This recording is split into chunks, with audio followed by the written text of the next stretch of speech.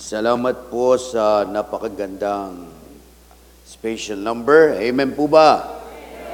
So, muli po. Oh, brother, yung ating candidates for dito ka. Bupo ka dito. Sino pangalan ito? Yung bisita ni na Brother Dinariula?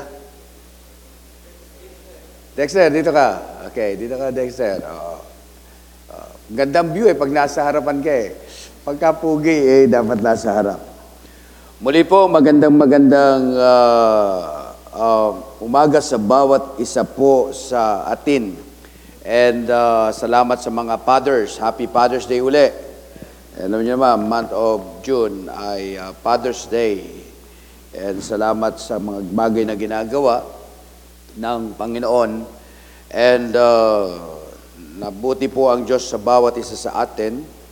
And yan po ay gagawa na ng hagdan itong balcony natin. And pag-pray po natin na ang Diyos ang patuloy na mag-provide ng pangangailangan sa ating mga paggawain. So hindi dapat nung Father's Day, nung Sunday, last Sunday, ay kakanta kami ni Sister Hannah. Pero Sister Hannah, kanta tayo. Si Ate Hannah.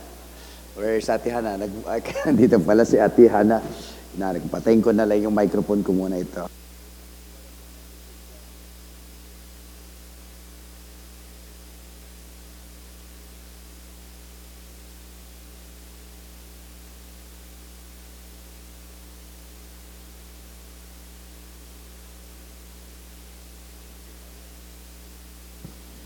Son. Okay.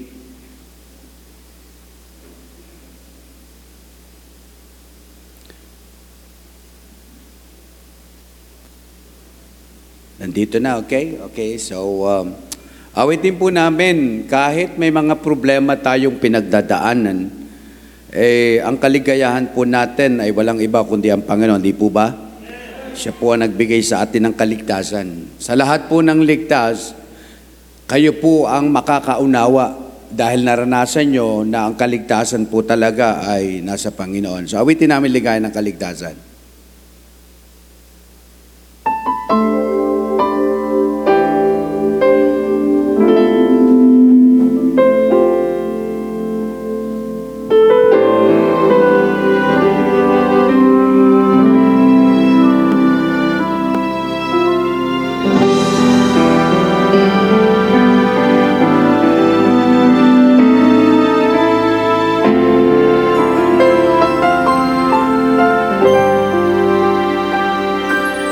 Sa dugo ang kamay, sa sugat ang laman, binahayag niya'y walang imbot na pagmamahal sa sanlibutan.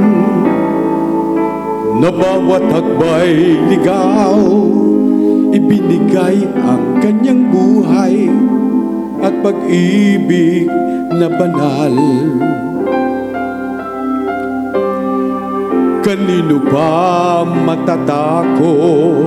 Kanino ba masisindak? Ang tulad kong angki, kaligtasan. Ang buhay ko ngayon'y walang kasing ligaya. Ang dati kong anyo ngayon'y kanyang binago na. Tangan ko'y kaligtasan na, isisigaw sa mundo. Sa bisig ni Jesus, mahihimlay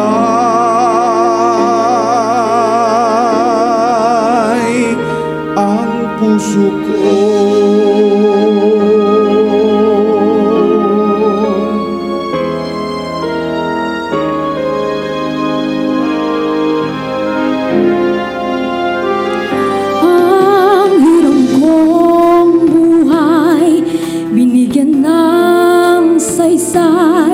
Hinubog at nililog ayon sa kanyang kalooban.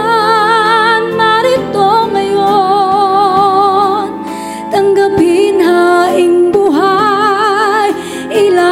tagapaglikod mo Diyos at kanino man. Kanino ba matatakot? Kanino ba masisindak? Ang tulad kong aking kaligtasan.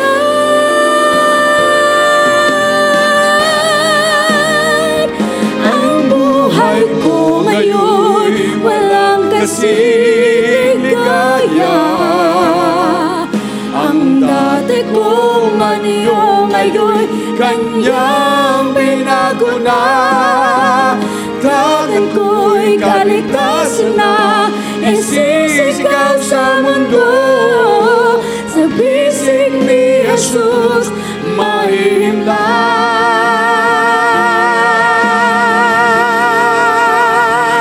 ang puso ko. Ang buhay ko ngayon walang kasigaya. Ang dati kong anyo ngayon Kanyang binago na. Dagat ko'y kaligtasan na, isisigaw sa mundo. Sa bisig ni Jesus, mahimlay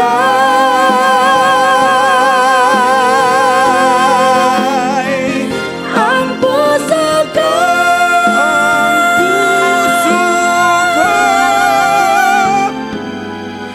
Mahimlay ang puso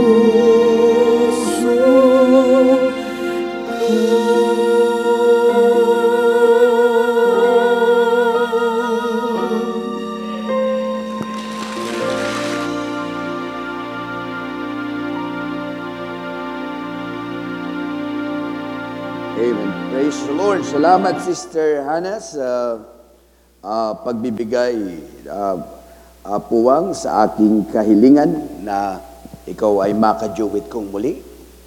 Okay, so salamat sa Panginoon. Medyo nagpipidback yung ating... Alright. So muli po, magandang umaga po sa lahat ng nasa sanctuaryo, sa auditorium, and yung mga nanonood, magandang umaga po. And then sa ating mga bisita, magandang umaga po sa inyo.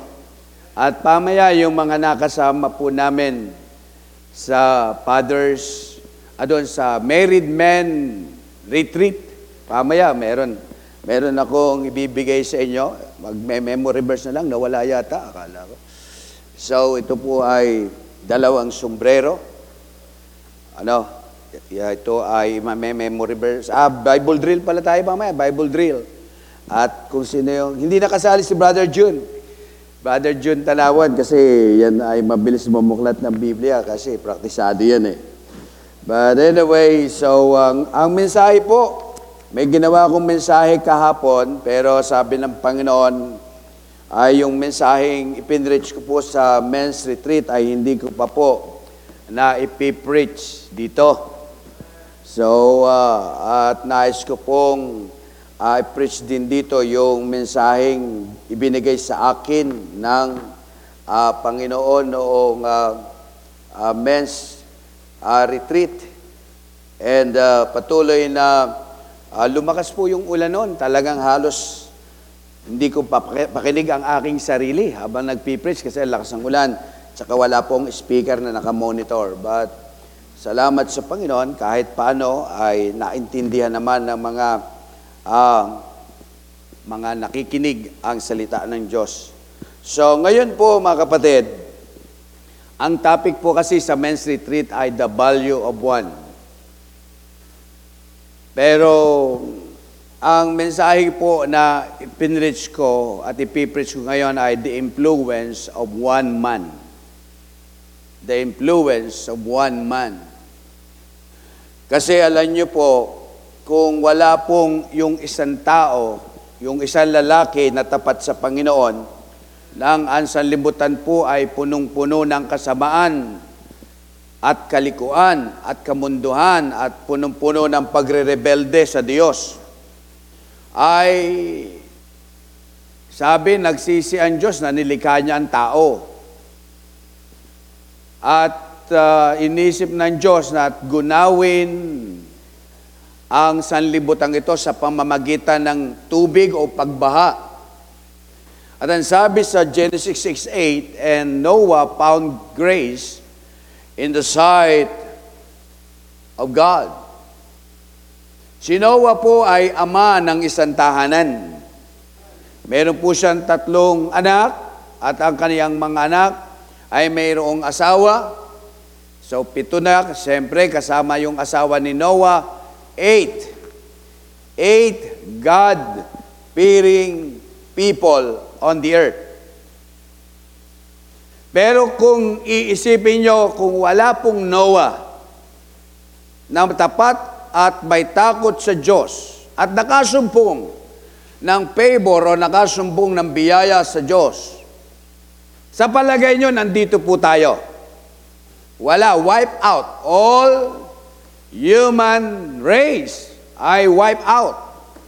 We certainly can thank God that Noah remained faithful.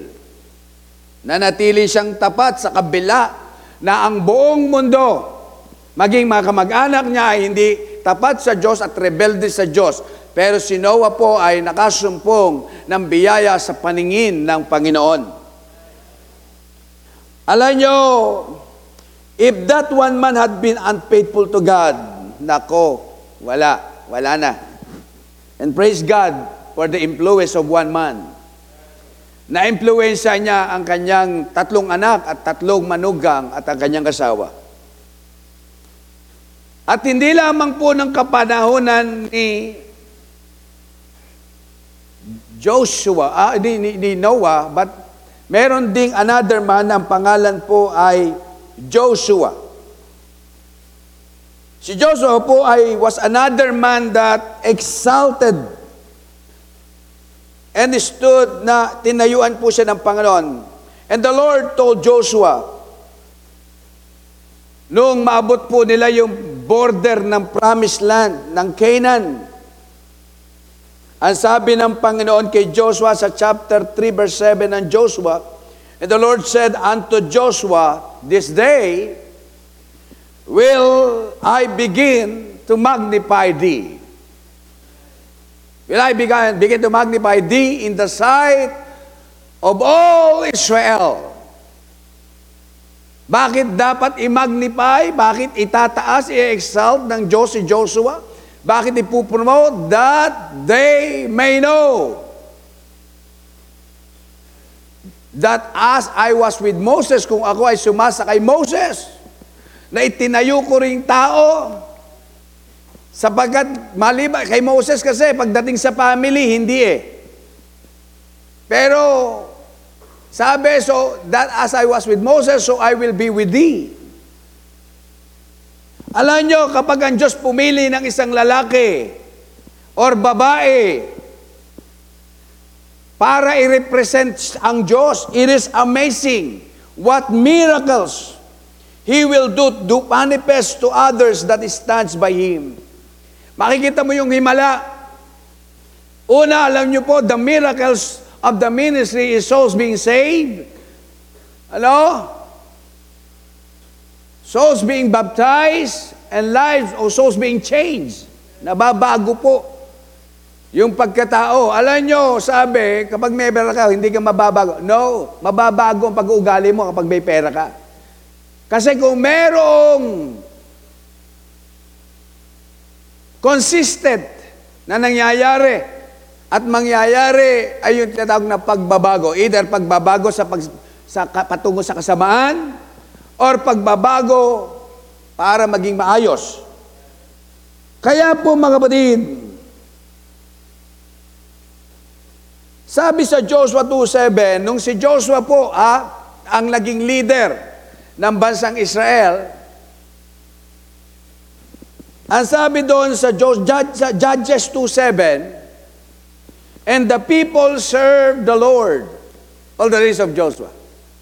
nung siya po yung leader, all the people serve the Lord all the days of Joshua. And all the days of the elders that outlived Joshua. And had seen all the great works of the Lord. Nakita yung mga dakilang bagay na ginawa ng Panginoon that He did for Israel. Alam niyo po, kung bakit po naglingkod sa Diyos ang bansang Israel all the days of Joshua? Because Joshua, pinapili sila ni Joshua. Choose you this day whom you will serve. Kaya kapatid, the influence of one man, ang impluensya po ng isang tao, ng isang lalaki ng pangalan Joshua, and the people served the Lord all the days of Joshua. Not just, kaya nga, bakit? Bakit sumunod sa kanya mga tao? And Joshua said in Joshua 24:15, but as for me and my house, we will serve the Lord. Nakita sa leader na bansang Israel na ang pangalan Joshua, hindi lang sa kanya kundi sa buong niyang pamilya.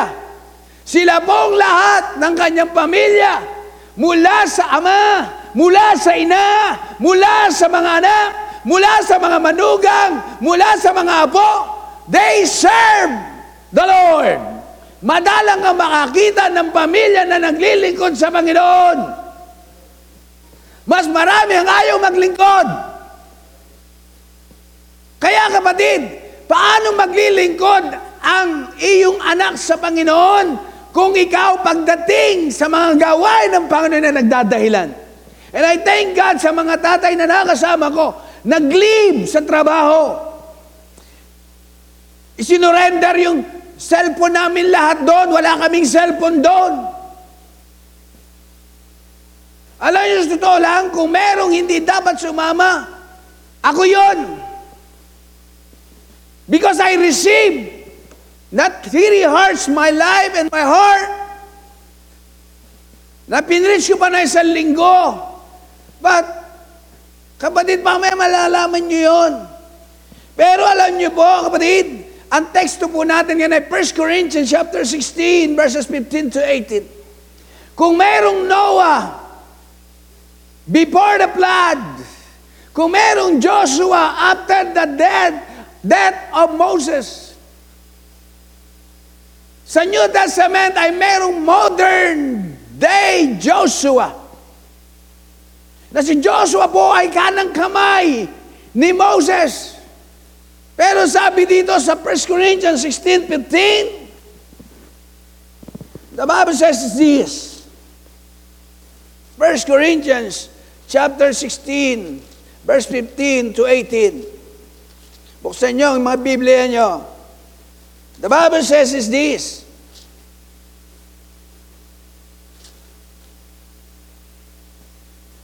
And I beseech you, brethren,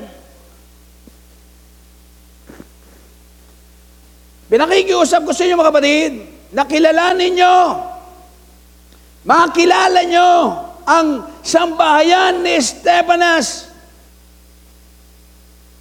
o tularan nyo ang sambahayan ni Estebanas, that it is the first fruits of Achaia. Sila yung unang bunga ng aking ministeryo sa Achaia.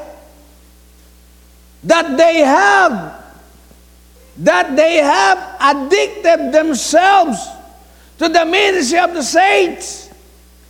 Hindi lang siya, kundi the house, that they have addicted themselves to the ministry of the saints. That ye submit yourselves unto such, and to everyone that helpeth with us. Magpasakop kayo sa inyong sarili sa ganyang mga tao, and to everyone that helpeth with us and laboreth. I am glad of the coming of Estebanas and the Fortunatus and Achaicus, for that which was lacking on your part, yun yung kulang sa inyo. Yung kulang sa inyo, they have supplied. Yung pamilya ni Estepanas, yung hindi nyo ginawa ng pamilya ni Estepanas.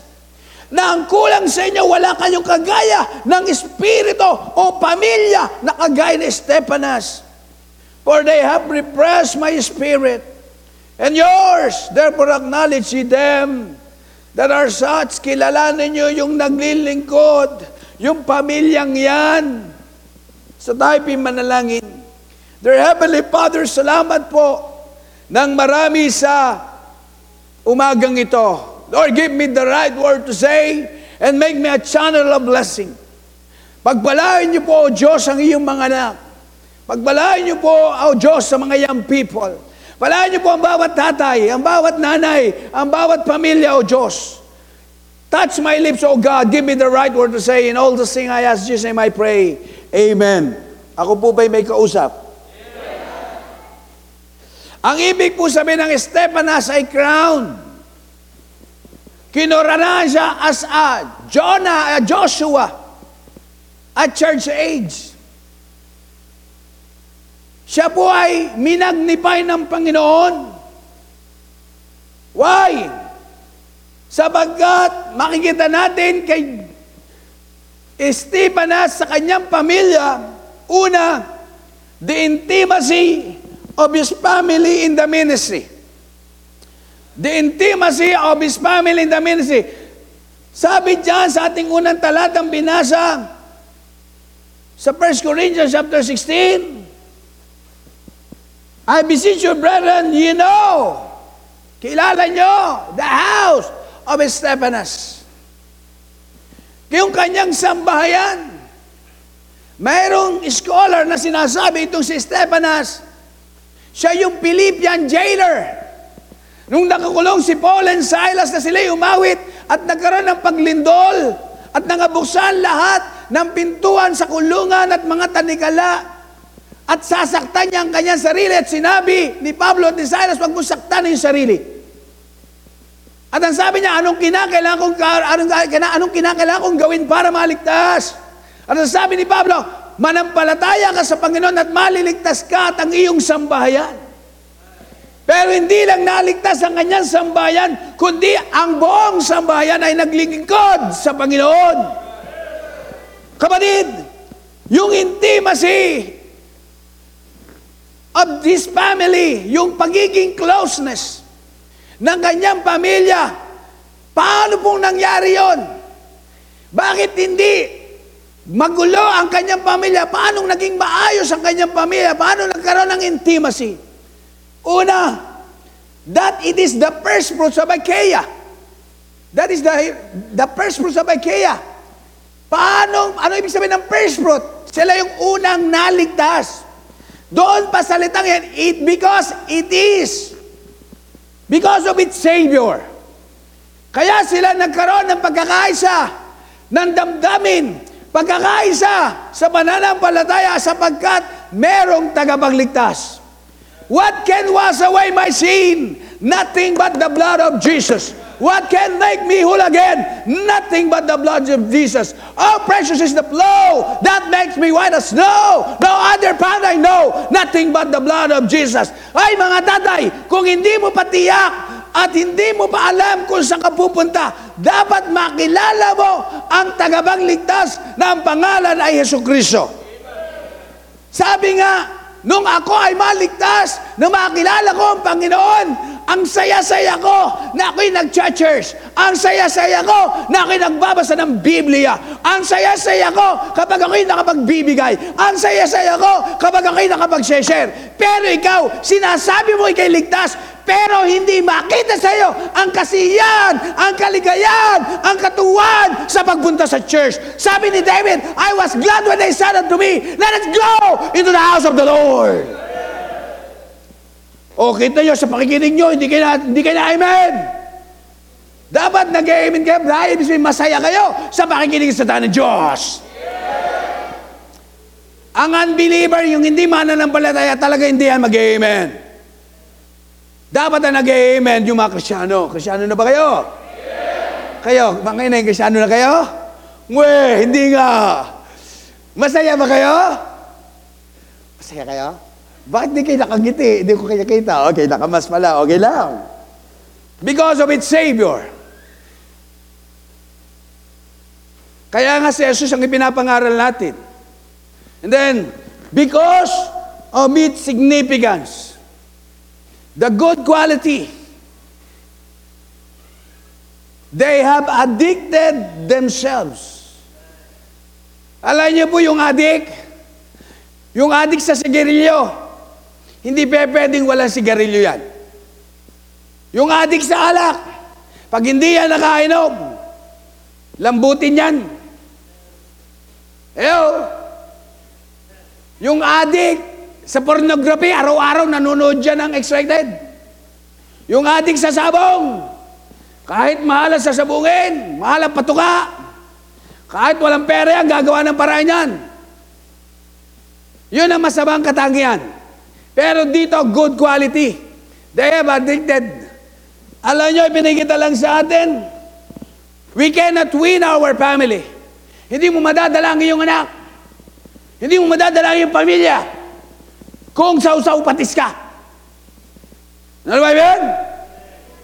Kung walang makikita sa iyo na ikaw, kapatid, hindi mo maaakay ang iyong pamilya, ang ating community. Kung ikaw ay, ang pagiging Kristyano mo lang ay luwing-linggo. At hindi ka makita ng anak mo na pumupunta maghapon sa loob ng church. Hindi ka amatan ng prayer meeting. Hindi nakikita ng anak mo na nagbabasa ng Biblia every day from Monday to Sunday. Hawak mo ang Biblia. Hindi ka nakikita ng anak mong nananalangin. Napapakinggan ng anak mo na nagwi-witness at nagpapatotoo patungkol kay Kristo. Ang napapakinggan sa iyo, puro reklamo, puro dahilan. Napapakinggan ng anak mo na niyayaya ka ni pastor, pero nagdadahilan ka. Paano mo makakaya ang anak mo? Kapatid, hindi lang ako Kristyano tuwing linggo. Pag may camp, si Pastor Alex, si Brother Alex, kasama ang kanyang mga anak, sumasama kami sa youth camp, kahit kalilitan pa ng aming mga anak. Noong ako'y maligtas, 8 araw pa lang si Mark, nagbiyahe kami mula Lemery patungong Lipa. Wala kami sasakyan. Ang pangit ng daan, ang gabok ng daan. Pero walang malayong lugar sa isang ama, sa isang leader ng tahanan, sa isang Kristiyano, kapag malapit ang puso mo sa Diyos. Kaya kapatid, pinakikita lang dito, because of its significance, we must be one that walks with God every day. Kapatid, every day dapat Kristiyano ka. Dapat bawat isa sa atin full-time Christian. Marami sa inyo, mayroon naman kayong internet, mayroon kayong computer, mayroon kayong cellphone, pero hindi kayo nag-join sa aming Zoom Bible Study. What is your problem? Kasi nag-aatid na ba kayo ng linggo? No, hindi kayo magiging spiritual or kagaya ng pamilya ni Estebanas kung yun ang Zoom, nasa bahay kayo, ayaw nyo mag-join. Waki ng paraan, if there's a will, there's a way. Kaya, sino dito nag-join sa aming Zoom? Sa every Monday and Friday. Taas ang kamay. Taas. O nasaan kayo? Kapatid, because of its significance, they had addicted. Pag sabi, merong Bible study pag Monday. May Bible study pag Tuesday. May prayer meeting. May Bible study every Thursday. May Bible study every Friday. Meron devotion. Kapatid, they have addicted because of its significance. Amen? Araw-araw ba kayo kumakain? Sino dito araw-araw kumakain? Taas ang kamay. Ba yung iba? Huwag kayong kakain pamaya ha. Titignan ko. Sino? Taas ang kamay lahat na kumakain. Sino dito kumain kanina? Taas ang kamay. Sino gusto kumain mamaya? Pag hindi kayo nagtaas ang kamay, baka mamatay na kayo. But anyway, what I'm saying is this. Kung kumakain kayo pang physical, dapat kumakain tayo spiritual. They are addicted themselves. Biro mo yung mga kwan, may practice, naglilingkod, pumupunta sa church, sumasama sa soul winning, nagbabible study, nagpipreach sa kalsada. They have addicted themselves. Kaya nga po, nung si Alday ay 6 years old, kasama ko yan sa pagso-soul winning. Lumalabas kami, gabi. Usapan, walang uuwi, wag ka lang na-witnessan. Ang cute ni Alday, parang si Charles. Cute kaya ni Charles. Ano? Kaya makita natin because of its significance and because, kaya nga kapatid, ipinakita lang sa atin dito sa daan ng Diyos, a life of consistency is a must. Nanay, kinakailangan natin isang buhay na nagpapatuloy. Hindi nag-away lang kayo mag-asawa, hindi ka na mag-church. Dahil ayaw lang sumama ng asawa mo, ayaw na mag-church. Kapatid, may mga anak po tayo. Kung gusto natin, yung kagaya ng tahanan ni Estebanas, nandun yung pamilya Serrano, nandun ang tatay, nandun yung 3 niyang anak, kumakanta sila. Pupunta sila dito isang araw, excited na sila makakanta dito. Ang ganda, parang, kanta natin, ang tataas ng boses. Kung mataas ng boses si Brother Archie, mas mataas pa kay Archie. Ha? Parang mga professional yan. Lahat sila black belter. Karatista lahat. Talagang andun. Sa next week, magtuturo sila ng karate. At the same time, magtuturo ng gospel. Kaya pinakita lang sa atin, napakasarap. Because of the, not just because of the Savior, because of the significance, but because of the saints. Because of the saints. Itong si Estebanas, kung bakit sila, the intimacy of his family in the ministry, because of the saints. Merong yung mga banal, yan po yung mga Krisyano. Krisyano po ba kayo? Yung katabi mo, kahit yung tsura niyan, basta ito manggap sa Panginoon, yan ay saints. Saints. Alam nyo, walang pamilya na magkakaroon ng intimacy of his family in the ministry or intimacy of your family in the ministry. Hindi po yan nangyari overnight. It takes consistency. Kung bakit po ako naglingkod, kung bakit naglingkod Sister Nelly, kung bakit naglingkod ang aming mga anak, for the sake ng mga kapatiran.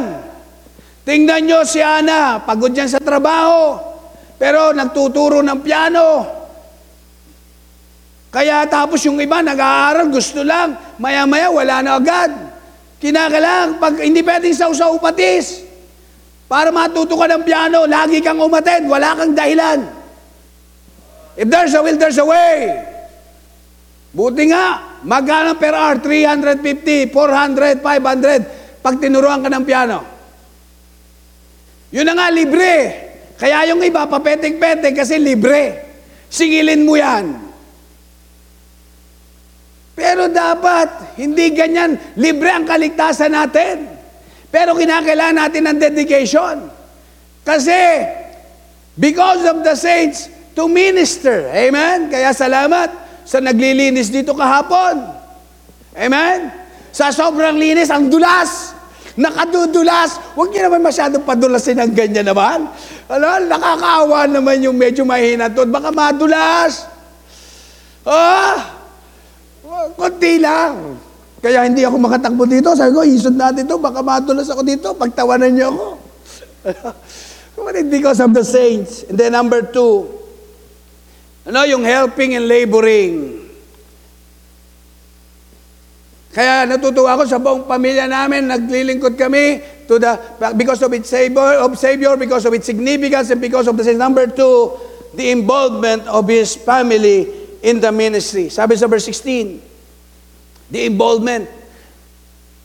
That ye submit yourselves unto such, and to everyone that helpeth with us and laboreth. Alam nyo, mga kapatid, itong pamilya po ni Estebanas, kagaya ng pamilya ni Joshua, the involvement of his family in the ministry. Napakahalaga po na hindi lang ang tatay ang involved sa ministry. Pati nanay involved sa ministry. Kaya, nawa, kapatid, yung involvement ni Stepanas, ng kanyang asawa, ng kanyang mga anak, yung involvement ng pamilya ni Noah, nung itayo nila yung Noah's Ark, 120 days, magkakatulong sila. 120 years. Magkakatulong sila sa pagputol ng kahoy, paglalagay ng kahoy, pagpapago ng kahoy, para mabuo yung Noah's Ark. Kaya ba ng Diyos na gawin yung Noah's Ark sa loob ng segundo? Yes! Pero hindi niya ginawa sapagkat ang gusto ng Diyos, paghirapan ni Noah para at least matuto ang kanyang mga anak, matuto ang kanyang pamilya. Kapatid, gusto niyo bang matuto ang pamilya niyo? Mahina. Gusto niyo bang matuto ang mga pamilya niyo, yung mga anak ninyo? Involve yourself in the ministry.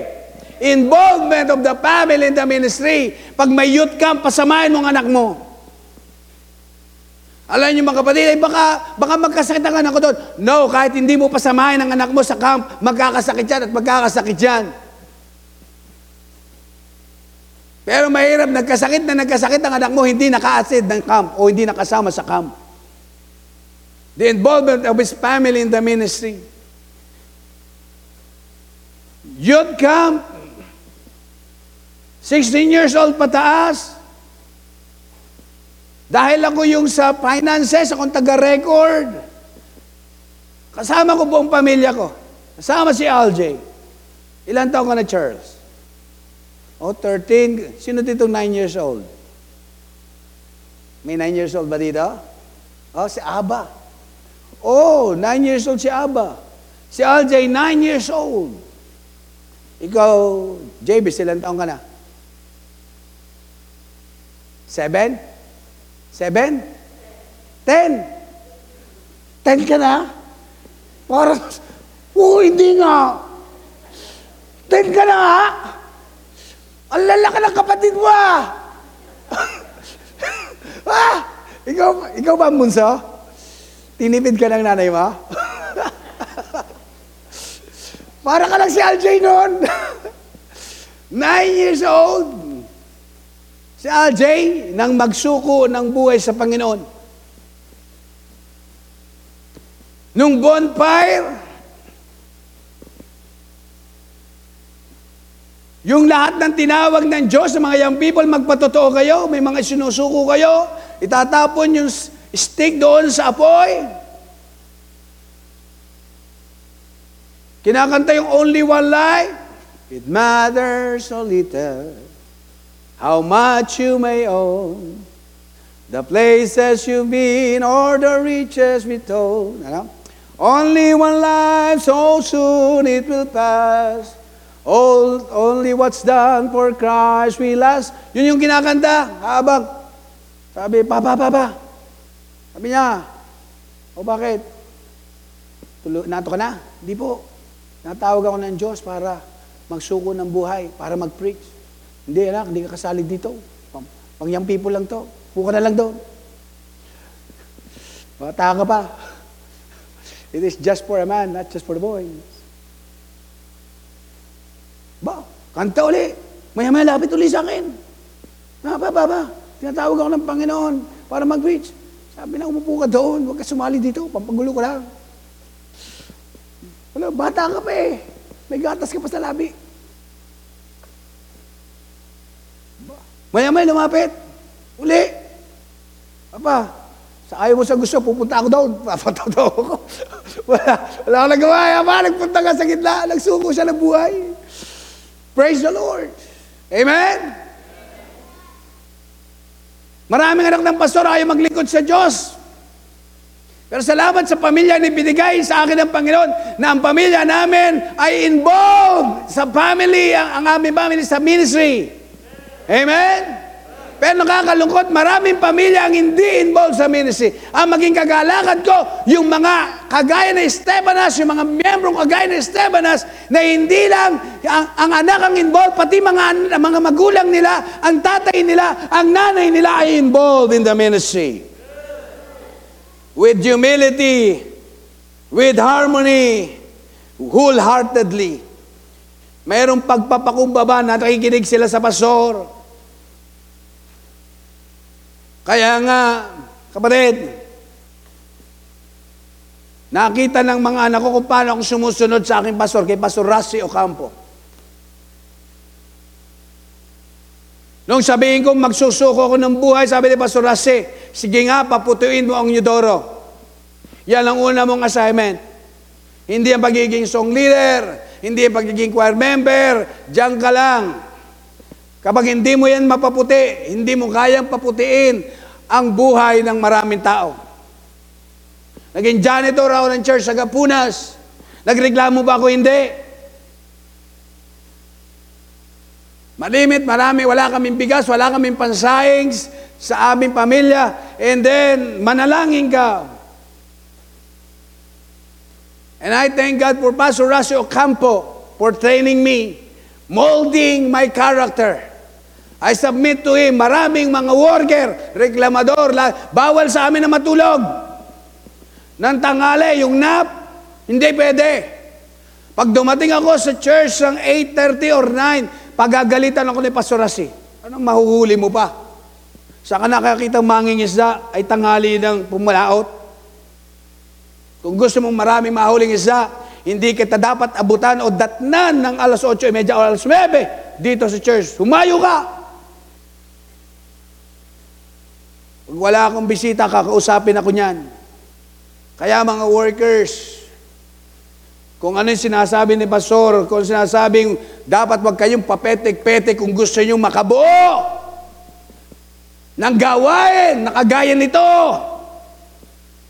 With humility, with harmony, dapat ang pamilya ay nagkakasundo. Ang asawa dapat mulat sa gawain and wholeheartedly. Pag sabing wholeheartedly, that is, they addicted themselves in the ministry. Yun po ibig sabihin, they addicted. Alam niyo ba kapatid? Sabi ko nga, dapat hindi na ako tutuloy sa men's retreat, yung mga kalalakihan na lang. Sapagat ng Wednesday, tumawag po si Brother Mark sa akin, yung aking anak. Alam niyo naman, nung Sunday, pinagpe-pray ko si Baby O, dinedicate ko sa Panginoon si Baby O, at sabi niya, Dad, we lose the baby. Na-miscarriage si Arjan.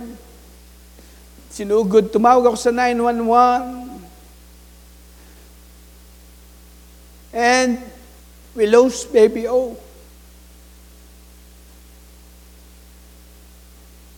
Ang sakit noon. Pero inuna ko pa rin yung ministry. Iniwan ko si Mrs. Sinamahan ko mga tatay. Pero ibang mga tatay, dadahilan lang sila.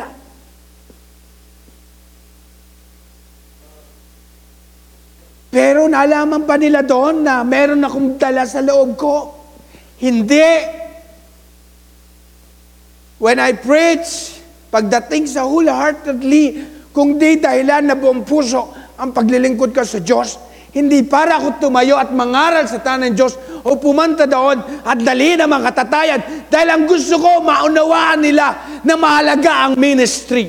Dahil itong pastor nila gagawin ang lahat para lang sila matuto at matutong sumunod sa salita ng Diyos. And I try to encourage my son and sister Arjun. And Sister Arjun have a dream. Tinawagan niya si Ruth. Sabi niya, Ruth, nakita kita nasa mall. May kasama kang cute na batang kulot. Kamukha ko, that is a sign. Sabi ng doktor, magbubuntis pa naman, meron siyang weak yung cervix niya. So ang gagawin, pag nagbuntis sa Argent for 12 weeks, tatalian yung kanyang cervix. Yun yung procedure na ginagawa sa Canada. Marami na ginawa ang ganon. Pag malapit ng mga anak, tatanggalin yung tali at may luluwal ng maayos yung baby. So at least alam na ng mga bigay ko ano nang gagawin kay Arjun. Pero kapatid, it is a test. Kung tutuloy ako o hindi. Pero tumuloy po ako. And then, nung time na yon, bago ako mag-preach, Lord help me. May dumating na guest singer. The Serranos family. And they sang couple of songs at yung composition nilang Tagalog, parang ako yung kinakausap. Direkta yun. Ano yan? Sabi ni Pastor Nem, supposed to be, kagabi sila darating, pero buti na lang, hindi sila dumating kagabi. Pagka Pastor Jacob was our guest speaker. Dumating sila ngayon, kinanta nila yung composition nila, patungkol kay Jesus, sa hamon ng buhay, at pagsubok sa buhay, natutulungan ka ng Panginoon. And then, we know that all things work together for good. And then, makita natin dito, wholeheartedly. Yan po ang buhay ni Stephanas. Alam ko si Stephanas ay marami. And then, yung isa pala sa singer doon, ay nagkaroon din ng miscarriage ang kanyang asawa. Ang pamilya Serrano, sila po ang chosen family sa buong Pilipinas. Awarded po sila ng Jollibee na bilang model family of the year sa buong Pilipinas. At binigyan sila ng 200,000. And then, nung sila ay nasa awarding, picture-picture yung asawa, 3 months pregnant, and then nagkaroon din ng miscarriage. Then, sabi niya, after that, sabi niya, meron na siyang 2 anak na babae. Kambal pa. Kambal, yung anak niya. Blessing. Sabi nga, pagkatapos ng bagyo, araw ay darating. Amen? Amen po ba? Amen. The involvement. Kaya kapatid, sa family of Stephanas, kahit may problema, sabi ko doon isang araw, I will be surprised in heaven. Pagdating ko sa langit, merong 2 tao na lalapit at yayakap sa akin. Sasabihin ko sa kanya, teka, hindi ko kayo kilala. Lolo. Opo, anak po ako ni Mark and Arjem na hindi pinahintulutan mabuhay sa mundo, sa lupa, pero nasa langit po kami. Automatic. Kasi to be absent from the body, to be present with the Lord. Kaya yung mga apo ko kasama na ng Panginoon at excited ko na rin po sila makita. Amen? At makikilala nyo rin sila. The involvement of his family in the ministry. How about you? Yung pagsunod mo ba sa Panginoon buong puso o kalahati lang? Kaya pag umaten ka, kalahating araw lang. Hanggang panood ka lang sa CB, live streaming, hindi mo magawa pumunta. Kapatid, paano magiging involved yung family mo in the ministry? Yung pagsunod mo sa Panginoon ay hindi buong puso, kundi buong nguso. Kristyano po ba kayo? Kristyano kayo? Amen? Kristyano po ba tayo? Mahina yung amen nyo. Kristyano po ba kayo? Kaya kapatid, the number 3, the impact. Kaya sabi ko doon, it takes a man for a family to be involved in the ministry. Kung gusto mo maglingkod ang anak mo, huwag mong itulak ang anak mo. Ipakita mo sa anak mo na naglilingkod ka sa Panginoon. Nagtatapat ka sa Panginoon. And then, number 3, the impact of his family in the ministry. Naiwanan ko aking relo eh. Alright. The impact of his family in the ministry. Ano po ang impact ng pamilya ni Stephanas sa ministry na kanilang kinabibilangan? Una, the impact of his family in the ministry, it is an inspiring life. It is an inspiring life. At ang sabi ni Pablo dito po sa 1 Corinthians verse 17 to 18. Ang sabi niya, I am glad of the coming of Stephanas and Fortunatus and Achaicus, for that which was lacking on your part, they have supplied. Ako'y natutuwa nang dumating si Stephanas sa gawain, sa ministry, na kung ano yung kulang sa inyo, kung ano yung hindi makita sa inyo, they have supplied Fortunatus and Achaicus. Mga lalaki yan, mga tatay yan. Amen? Ang sabi niya, I am glad. At ang sabi sa verse 18, for they have refreshed my spirit. Ano ibig sabihin ng refresh? Revive. Pag sinabing refresh, renew my spirit. Kaninong espiritu? Kay Pablo.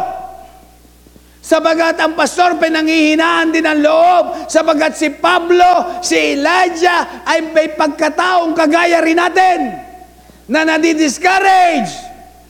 Pero salamat sa pamilya ni Stephanas na naglilingkod sa Panginoon at nagtatatat sa Panginoon at sumusunod sa Panginoon. They have refreshed my spirit. Kaya inspiring life to minister, sa mga pastor. Kapatid, kung gusto mo si pastor ma-encourage, magtapat ka. Sumunod ka. Ang ilan sa inyo, dating choir member, hindi na kayo kumakanta sa choir. Hindi mo nire-repress ang espiritu ni Kristi, pastor, kundi pinag-iisip mo si pastor. Ha? May mga young people nakakasama sa kasalan, pero hindi makapag-attend ng church. Dati, kumakanta sa choir, dati active, ngayon hindi na. Nakapagtapos lang ng koleyo, nakapagturo lang. Pag ganon, walang impact ang buhay mo sa ministry, meron kang impacto sa buhay mo. Sa halip na may impact of his family in the ministry, the impacto of his family in the ministry. Kaya po mga kapatid, ipinakikita lang sa atin to minister, I am glad. Alam niyo mga kapatid, sabi ni Bishop Freddy de Vega, pag ako'y pinakikilala, alam mga kapatid, at tuwing kami magkikita, yung pamilya mo ay hinahangaan ko at ipinagmamalaki ko. It's inspired me, yung pamilya nyo, na lahat kayo naglilingkod sa Diyos. That is the impact of his family in the ministry, like Stephanas. Na ako'y naiyahalag tulad kay Stephanas. It is an inspiring life. And then, not just to minister, but to ministry. It is inspiring life to minister, to ministry. For that which was lacking on your part, they have supplied. Salamat po sa mga miyembro na naglilinis dito. Amen? Pero hindi pa ho lahat naglilinis. Kasama kayo sa grupo nyo, pero hindi kayo sumasama sa grupo nyo para maglinis, para mag-soul winning, para mamigay ng babasahin, para maglingkod. Kapatid, it is inspiring life to minister, to ministry. Kaya yung pag-awit, salamat Brother Archie sa pag-awit, salamat Brother Andoy sa pag-MC, sa pagsosong lead, mga tatay na naglilingkod sa Diyos. Makikita ng anak nyo kung paano kayo tumatayo rito, kung paano kayo nagsosong lead, kung paano kayo nagpapatoto. Ang tanong, ano nakikita ng anak mo na ginagawa mo sa ministry to inspire the ministry. Mga nanay na kumakanta sa choir, maraming nanay. Nakikita ka ba ng nanak mo na naglilingkod sa Panginoon? Na kahit may problema, na kahit nahihirapan ka, kapatid, huwag kang maglingkod sa Panginoon, may problema ka, nahihirapan ka. Maglingkod ka sa Panginoon, may problema ka, nahihirapan ka. Di mahirapan ka at nahihirapan ka at mayroong pagsubukan na naglilingkod ka sa Panginoon. Amen? Kapatid, mga tatay na wala nang ginawa kundi ang iniisip kumita ng pera. Oo, kailangan natin ng pera. Pero yung pera, iiwanan mo yan dito sa mundong ibabaw na to. Kung puro pera, kagaya ka ng suso na lumipas at nawala, ang natitira na lang sa kanya is an empty shell. Walang laman. Hindi mo masamang maglingkod sa Diyos. Hindi mo masamang maglingkod sa Diyos. Pag hindi ka naglingkod sa Diyos, lugi ka, lugi. Sa ating mga bisita, dapat tanggapin niyo si Jesus sa inyong puso. Papasukin niyo si Jesus sa inyong puso kung gusto niyo magkaroon ng kabuluhan ang buhay niyo at gusto niyo na inyong mga anak ay maligtas at makakilala sa tunay na Diyos. It is an inspiring life to minister, to ministry, and to members.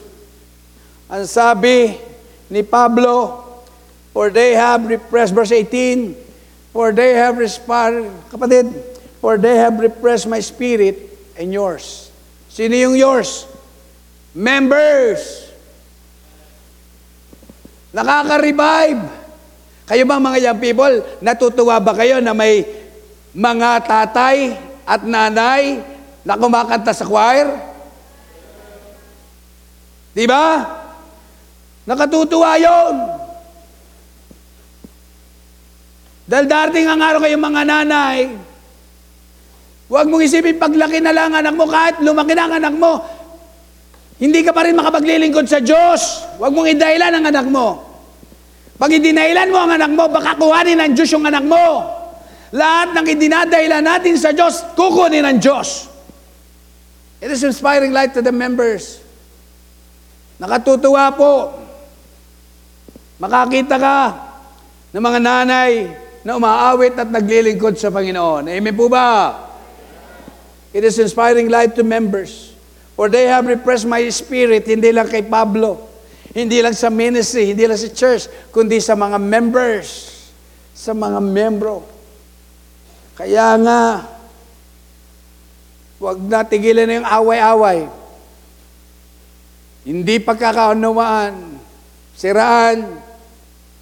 And then it is not just an inspiring life, but it is an impressing labor. Impressing, nakaka-impress po. Nakaka-impress. Nakaka-impress yung mga tatay. May mga manager nandoon. May mga businessman na nandoon. Talagang, kita natin, kahit medyo malaki mawawala dahil isinurrender ang cellphone, walang kokontak, walang kokontakin. It is an impressing labor. Yung ginagawa, kapatid, pinakita lang sa inyo, nakaka-impress, nakatutuwa po. And to everyone that helpeth with us and laboreth, helpeth with us and laboreth. Yung maglinis ka, yung magpintura ka, yung tumulong ka sa paglilinis, yung maging Bible study leader ka, kapatid, it is an impressing labor yung ginawa po ni Stephanas. And then, it is an incredible love. Incredible, pambihira ang pag-ibig nitong si Stephanas. Incredible yung pag-ibig ni Noah sa Panginoon. Incredible ang pag-ibig ni Joshua sa Panginoon. Incredible ang pag-ibig ng mga tatay, nanay, ate, kuya na naglilingkod sa Panginoon. Incredible yung pag-ibig nyo. Natutuwa ako sa mga anak na kahit hindi nila kasama ang kanilang magulang, pero pinakikita nila ang pag-ibig nila sa Panginoon. Sapagat ang gusto nila, kung hindi man mananampalataya magulang nila, at least pag sila ang naging magulang, pag sila ang nagkaroon ng pamilya, yung pamilya nila nagmamahal sa Diyos, lahat gagawin para sa Diyos. Kapatid, incredible love. Kumisan, pinakita lang sa atin dito, they have addicted themselves. Incredible talagang nakapag-church siya ng umaga, bumabalik pa ng hapon. Kahit malayo, nagsusumikap. Kapatid, kahit matanda ka na because of your incredible love, dapat bumabalik ka ng linggo ng hapon. Amen? Huwag mo sabing naka-attend na, Pastor, matanda na ako, mahina na ang tuhod ko. Kapatid, walang matanda, walang mahina ang tuhod sa nagmamahal. Yun nga mga lolo nabalo, 75 years old. Nagkagusto pa sa dalaga. Umakit pa ng ligaw. Idinedate pa sa Jollibee. Bakit? Lahat gagawin dahil na-in-love daw.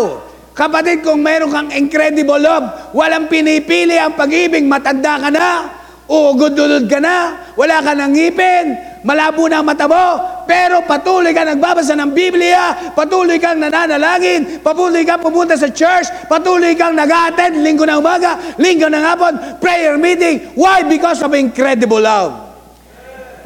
The impact of his family in the ministry. In my conclusion, dito po sa Judges chapter 2 verse 8.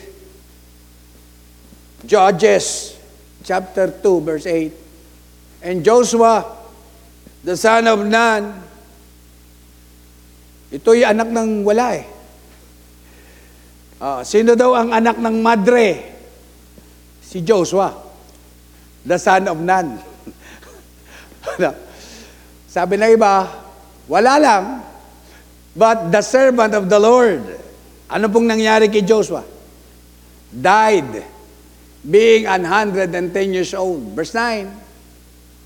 And they buried him in the border of his inheritance in the Timnah Teres, in the mount of Ephraim, on the north side of the hill Gas. Verse 10. And also all that generation were gathered unto their fathers, and there arose another generation after them. Merong henerasyon na sumulpot or namatay na yung dating henerasyon. Nawala na yung mga matatanda, nawala na yung mga naglilingkod sa Diyos, namatay na. Namatay na si pastor, namatay na mga anak ni pastor, namatay na yung mga anak ni pastor. And then another generation. Wala na si Mama Yano, wala na si Mama Indo, wala na si Brother Rachi, wala na si Brother Randoy, wala na tayong lahat. Then another generation after them, which knew not the Lord. Hindi nila kilala ang Panginoon. Ibig sabihin, hindi sila ligtas. Hindi sila na born again. Wala silang paniniwala sa Biblia. Which knew not the Lord, nor yet the works which He had done for Israel. Hindi nila kilala ang Diyos ng Israel. Hindi nila alam ang ginawa ng Diyos sa bansang Israel. And then, kapatid, bakit nangyari to? Na itong mga anak ng bansang Israel, hindi nila kilala ang Diyos at hindi nila alam ang ginawa ng Diyos sa kanila. Hindi nila alam kung paano hinati ng Diyos ang dagat na pula. Hindi nila alam nung ihagis ni Moses ang tungkod ay naging ahas. Kung hindi nila alam kung paano ang Diyos ay nagpadala ng 10 salot doon sa Ehipto na pinahiran ng dugo ng kordero ang bawat post, sapagat dadaan ang anghel ng kamatayan, lahat ng panganay ay namatay sa Egypt. Yung panganay na anak ni Paraon ay namatay. Lahat ng panganay namatay, pero walang namatay na panganay na hayop o panganay na tao sa bansang Israel, sapagat yun ay ginawa ng Diyos. Yung kanilang paglalakbay sa wilderness, na kapag mainit ang araw ay merong alapap na sa kanila ay nagbibigay lilim. At sa gabi na napakalamig, na napakadilim, ang Diyos ay naglagay ng aliging apoy na sumusunod sa kanila upang sila'y wag malamigan, upang sila'y wag malapitan ng mga rattlesnakes. Hindi nila alam yon. Bakit? Sapagat maaaring ang kanilang mga magulang ay hindi naglingkod sa Diyos o kinalimutan nila ang Diyos o tumalikod sila sa Diyos. They found time to talk about everything. Ano ang pinag-uusapan nila sa kanilang tahanan? Pera, pera, pera, trabaho, trabaho, trabaho, posisyon, posisyon, politika, politika, celebrities, laro, games, yun ang pinag-uusapan. Pinag-uusapan pa ba ang Diyos sa pamilya nyo? Itinataas pa ba yung pangalan ni Jesus? Nagpapatotoo ba kayo sa loob ng tahanan nyo kung gaano naging kabuti ang Diyos sa buhay nyo?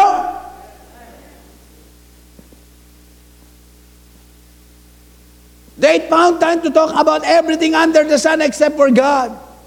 They found time to teach them about everything else. Mathematics, arithmetic, science, tinuturuan mong mag-drive, tinuturuan mong magluto, tinuturuan mong maglaba, tinuturuan mong maging masipag, tinuturuan mong mag-aral na mabuti, magsikap na mabuti, tinuturuan mong magnegosyo. Ang tanong, tinuruan mo ba siya patungkol sa Diyos? Kung paano sumunod sa Diyos o paano maglingkod sa Diyos?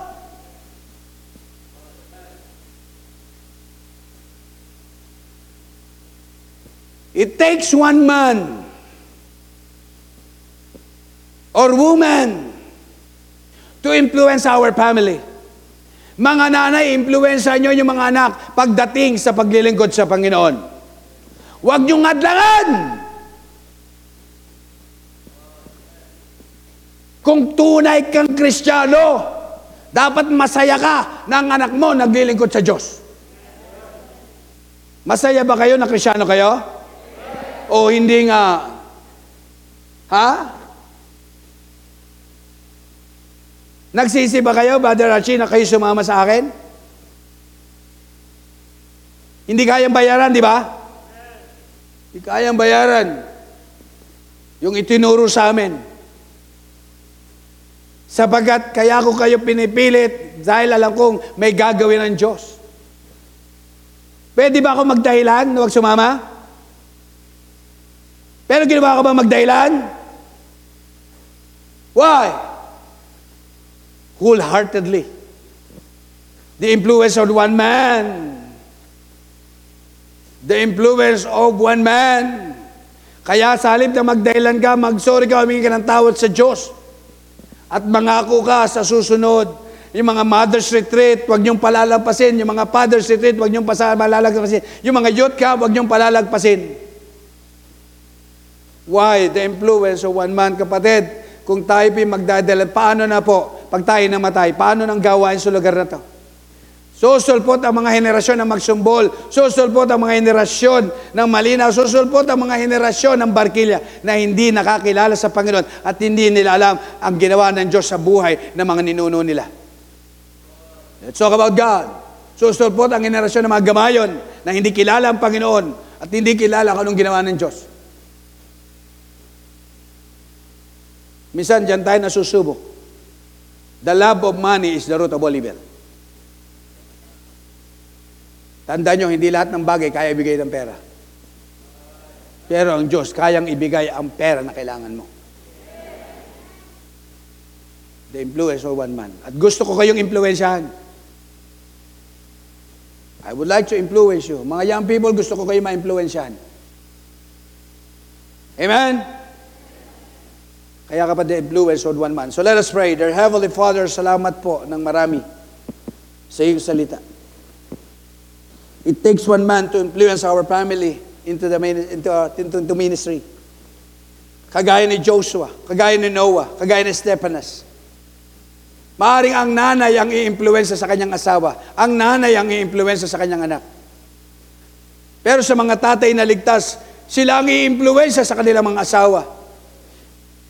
Panginoon, alam ko ang gusto ng dyablo, sirain ang pamilya, sirain ang relasyon ng mag-asawa para maghiwalay. Nawa, O Diyos, nawa ang bawat pamilya ay maging matibay. Huwag iiwanan ng mister ang kanyang misis. Huwag iiwanan ng misis ang kanyang mister. Huwag iiwanan ng pamilya, bagkus pagyamanin ng pamilya. Lord, tulungan niyo po sila na matutong sumunod sa inyo. Turuan niyo po sila na magtiwala sa inyo. At nawa sa aming bisita, iligtas niyo po sila, nawa tanggapin ka nila bilang sariling tagapagligtas. But as for me and my house, we will serve the Lord. In order for us to have a successful life, kinakailangan nila ma-born again, kinakailangan nila tanggapin ka sa kanilang puso, pagsisihan ang kanilang mga kasalanan. Tulungan niyo po sila, O Diyos, na maligtas ngayong umagang ito. Habang tinutugtog ni Sister Hannah ang awitin invitation, the invitation song, sa ating mga bisita, habang nakayuko po, habang nakapikit, tiyak mo ba ang langit kung sakaling bawian ka ng buhay? Sa aming mga bisita ngayon, na hindi mo pa tiyak ang langit bilang destinasyon mo kapag namatay, o hindi mo pa tinatanggap si Jesus sa iyong puso bilang sariling tagapagligtas at Panginoon ng iyong buhay, I challenge you this morning, tanggapin mo siya sa iyong puso bilang sariling tagapagligtas. Sa ating mga bisita, meron ba tayong bisita? Pastor, panalangin niyo po ako. Nais kong maligtas, nais kong tanggapin si Jesus sa aking puso, nais kong paniwalaan ang ginawa niya doon sa krus ng Kalbaryo na siya namatay, nilibing at muling nabuhay. Kung yan na nasa iyong puso ngayong umagang ito, bisita ka namin. Pwede bang itaas mo ang iyong kanang kay Pastor? Nais kong tanggapin si Jesus sa aking puso bilang sa tagapagligtas sa atin. Salamat po sa kamay na yan. Pwede na pong ibaba. Sa ating mga bisita na narito, tingin po kayo sa akin, sa ating mga bisita. Tiyak nyo na ba ang langit? Kung hindi pa, pwede ba itaas mo kanang kamay mo? Papanalay ko po kayo. Kaya sa ating mga bisita, inayan. Sa mga soul winners, anyayaan natin dito sila sa harap. Sa ating mga bisita, yung mga nagtaas po ng kamay, I encourage you, tayo po lumapit sa harap, ililid ko po kayo sa isang panalangin. Come on, dito po, sa ating mga bisita. Amen. Praise the Lord. Amen. Amen. Amen. Lapit po kayo dito sa harap. Nais ko po kayo panalangin. Come on. Dito po sa gitna. Meron pa po tayo bisita dyan? I invited po. Lapit po kayo dito sa harap. Papanalangin ko po kayo. Tayo po manalangin. Dakilang Diyos sa makapangyarihan sa lahat. Salamat po sa mahal namin sa buhay. Kay Atik, kay Kuya, kay Nene, kay Totoy. Salamat po sa kanila na narito sa harapan. Panginoon, alam niyo po ang kanilang buhay, alam niyo po ang kanilang relasyon, alam niyo po ang kanilang pinagdadaanan. Lord, kayo po ang aming tagapagligtas. Kayo po ang tagapagligtas ni Estepanas, pamilya ni Estepanas. Kayo po ang tagapagligtas si Joshua, ni Noah, nung araw ng tinatawag na Great Flood. Pero si Noah found grace in the sight of God, in the eyes of the Lord. Nawa, O Diyos, kami rin, itong mga bisita namin, nawa makasumpong din ng biyaya sa inyo. Tulungan niyo po sila. Pagpalain niyo po ang pananalangin namin, gawin niyo pong pumasok sa kanilang puso. Iligtas ang kanilang kaluluwa, tulungan ang kanilang buhay, tulungan ang kanilang pamilya. Pagpalain niyo po sila. At kung may kahilingan man sila, Panginoon, na problema, tulungan niyo rin po sila. Pagpalain niyo po ang pananalangin namin, O Diyos. Habang nakayuko po, habang nakapigit, pwede po ba sumunod kayo sa panalangin ito? Kapag sinabi kong Panginoon, sabihin niyo rin, Panginoon, sa malakas at tinig. Tayo po manalangin magkakasama. Panginoong Hesus, sunod po kayo. Panginoong Hesus, ngayong umagang ito, inaamin ko po, ako isang makasalanan. At bilang makasalanan, hindi ko po kayang iligtas ang aking kaluluwa. Panginoong Hesus, binubuksan ko po ang aking puso para sa iyo. Ako po'y nananampalataya na ikaw ay namatay, inilibing, at muling nabuhay upang bayaran ang aking kasalanan. Kaya, O Diyos, patawarin niyo po ako at pumasok ka sa aking puso. Tinatanggap kita bilang tagapagligtas ng aking kaluluwa at Panginoon ng aking buhay. Ito po ang aking hiling at dalangin sa pangalan ni Jesus. Amen. Amen. Isang talata lang po, Juan 1:12. Datapwat ang lahat. Tingin kayo sa akin, mga ineng. Tingin, ineng. Sabi ng Juan 1:12, datapwat ang lahat ng kay Kristo ay tumanggap, ay binigyan niya sila ng karapatan na maging anak ng Diyos. Pag tinanggap niyo si Jesus, naging anak kayo ng Diyos. At pagka naging anak kayo ng Diyos, magkakaroon kayo ng katuwaan sa aklat na to, katuwaan na makasama ang Diyos. Nung kayo maging anak ng Diyos, kung maging anak kayo ni Presidente Duterte, masaya kaya kayo? Masaya ba kayo pagka anak kayo ng Presidente? O kaya ni Mayor? Mga ining. Kapatid, hindi lang si Presidente ang hindi siya ang magiging tatay niyo, kundi ang Diyos ang naging tatay niyo. Masaya ba kayo na naging anak kayo ng Diyos? Ganun din po ako, masaya ako, naging anak ako ng Diyos. At nang maging anak ako ng Diyos, nagkaroon ako ng katuwaan sa salita ng Diyos. At ang sabi, ang lahat na kanya'y sa kanya'y nagsitanggap, ay pinagkalooban ng karapatang maging anak ng Diyos. Sa makatwid bagay, nagsisampalataya sa kanyang pangalan. At ang anak ng Diyos, kapag namatay, sa langit pupunta. So salamat po sa bawat isa sa inyo. Palakpakan natin ang Panginoon. Amen. Praise the Lord. Pwede na po kayo makaupo. Kuya Rene, salamat po. Salamat po. Amen. Praise the Lord. Sa mga members ng church, nakita natin ang pamilya ni Estepanas. Kung alam mo may makakababayaan ka, kung alam mo nanlalamig ka, kung alam mo nanghihina ka, sabi ni David, restore unto me the joy of my salvation. Hilingin mo sa Diyos na ibalik niya yung katuwaan mo sa paglilingkod at pagsunod sa Panginoon. Ibalik niya yung dati mong estado nung una ka maligtas. At kung hindi man magpapatuloy ka kahit marami kang pinagdadaan ng problema at pagsubok sa buhay. If God speaks to your heart through this message, sabi pong lahat ay magsitayo. Lumapit ka sa harap at makipag-usap ka sa Diyos. Talk to God right now. Lumapit po tayo sa harapan, kausapan natin ang Panginoon. Sabihin mo, Panginoon, bigyan niyo po ako ng espiritong kagaya ng kay Estepanas. Nung time na siya ay parang wala na siyang pag-asa, yet naligtas ang kanyang buong sabayan.